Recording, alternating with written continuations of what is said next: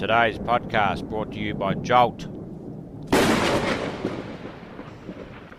Make progress,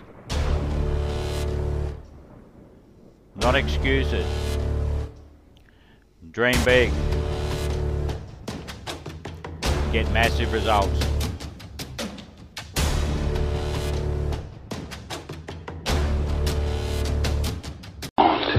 You know what? I believe unemployment is a solvable problem. I believe we can have these kids working if we start teaching them the very basic things. And attitude is one of the basic things. I did a study at Harvard University several years ago. Discovered that 85% of the reason people get jobs and get ahead in those jobs is because they have the right mental attitude.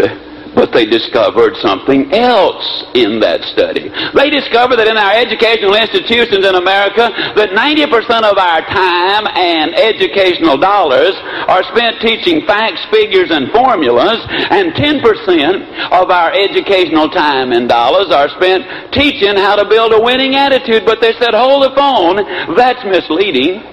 Because of that 10% time they spend, 99% of that is spent with the athlete and the athletic event. The band, the parade, the cheerleaders, the assemblies, the articles in the school paper, the banners, and all of those things. And the average student in our American educational institutions today, the average student has less than 1% of their time and educational dollars directed at building the right mental attitude. It's the little things that make the difference. And attitude is one of those differences. A number of years ago, during the 1930s, when minor league baseball was tremendously powerful and popular, the San Antonio team had a manager named O'Reilly, and he was one of the smarts in the game. His team the year before had 7 players who hit over 300. And therefore everybody knew that San Antonio would win the pennant. No question about it. Hands down,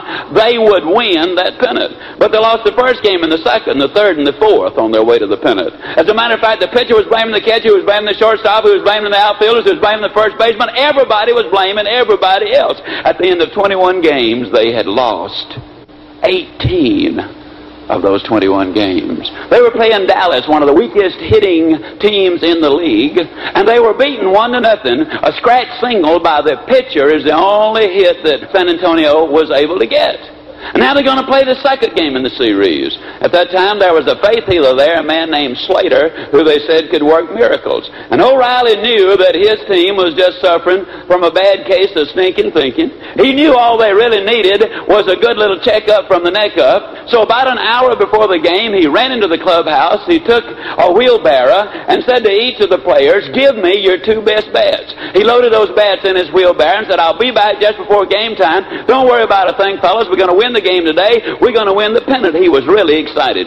He came back about 5 minutes before game time and he said, fellas, I got the greatest news ever. I've taken these bats to Mr. Slater. He's put his blessings on them. He tells me that all we got to do is step up to the plate, rear back, and take that cut. He says, we're going to win the game. And he says, we're going to win the pennant. He said, man alive, all you got to do is believe you're going to hit that ball, step up, and you're going to knock it out of there. Now remember, the day before they'd been beaten 1-0. Their only hit was a scratch single. But today, same 2 teams on the same field, everything else being equal, today they got 37 base hits.